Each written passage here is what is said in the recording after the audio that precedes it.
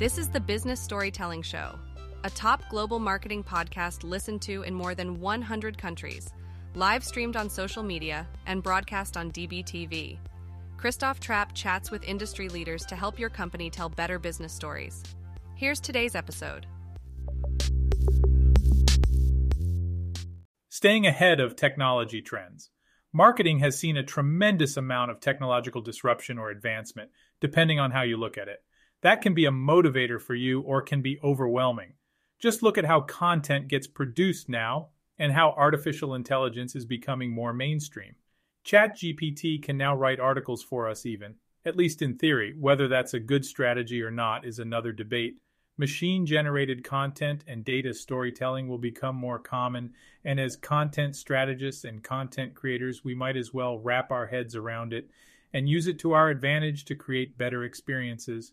In a nutshell, this model of content creation includes, and I highly oversimplify the process, these steps: some kind of data input in a structured format, a trigger point that prompts content creation off the available data, the content creation and public output.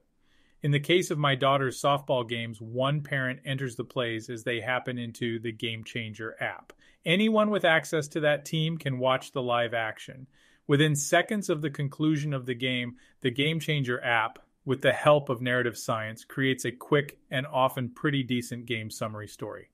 Early in my career, I actually worked as a sports writer, and I can tell you these kinds of stories would have taken me a lot longer to write than the seconds it takes the machine. The one thing that they do miss is quotes and additional context from the players and coaches. But overall, they do a fantastic job telling the game story and telling it quickly. One of these game stories written by a machine is certainly better than no game story at all. And let's be honest, who is going to write them other than the machines? Nobody. But sometimes the stories are also a little too formulaic. For example, take this lead from an article written by a computer.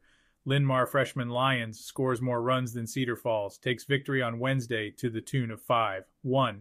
In other words, the one team won because it scored more. I mean, that could be used for the opening sentence for basically every sports story.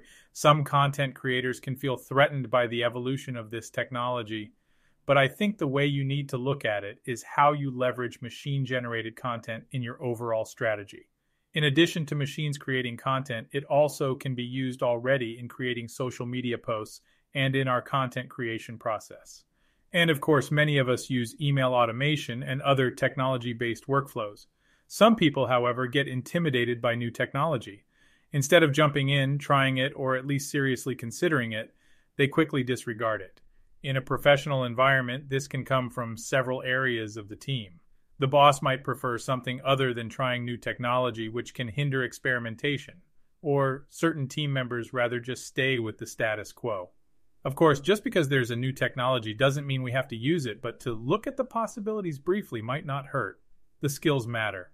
As I discuss in this book, the skills of marketing teams can vary and depend on the specific role. For example, a longtime journalist might be able to move into a writing role in no time and has exactly the skills the team is looking for right now. Whether or not they got a degree many moons ago may never even come up. You might be a certified project manager, which the team needs now. So in that case, the hiring team might focus more on the PMP certification than a bachelor's degree in a slightly related field of study. Some skills are so new that if you master them today and you can sell your skill set, potential employers may also focus more on that than whether or not you have a bachelor's. The right situation timing matters in life, and that's true here as well. The situations where you might not need a degree can depend on timing. Is it a hiring manager market or a job applicant market? Another preferential situation might if you already work at a company and have for a long time. There's an opening on the marketing team, and the move makes sense to everyone, so it happens. Being helpful and having the right attitude can also help hiring managers fall in love with a candidate, especially when they can prove relevant on the job experience. But learning matters. Even if you don't have a degree today, ongoing learning matters. That can include a PMP certification for anyone doing project management, other certifications, or going to college now to get a related degree to help you achieve your future goals. Working in marketing includes a certain level of unlearning outdated tactics anyways. So the ongoing aspect of learning and building our skills and knowledge is essential anyway. Thanks for tuning in. Please rate and review the Business Storytelling Show on your favorite podcast platform and subscribe so you don't miss the next episode. See you then.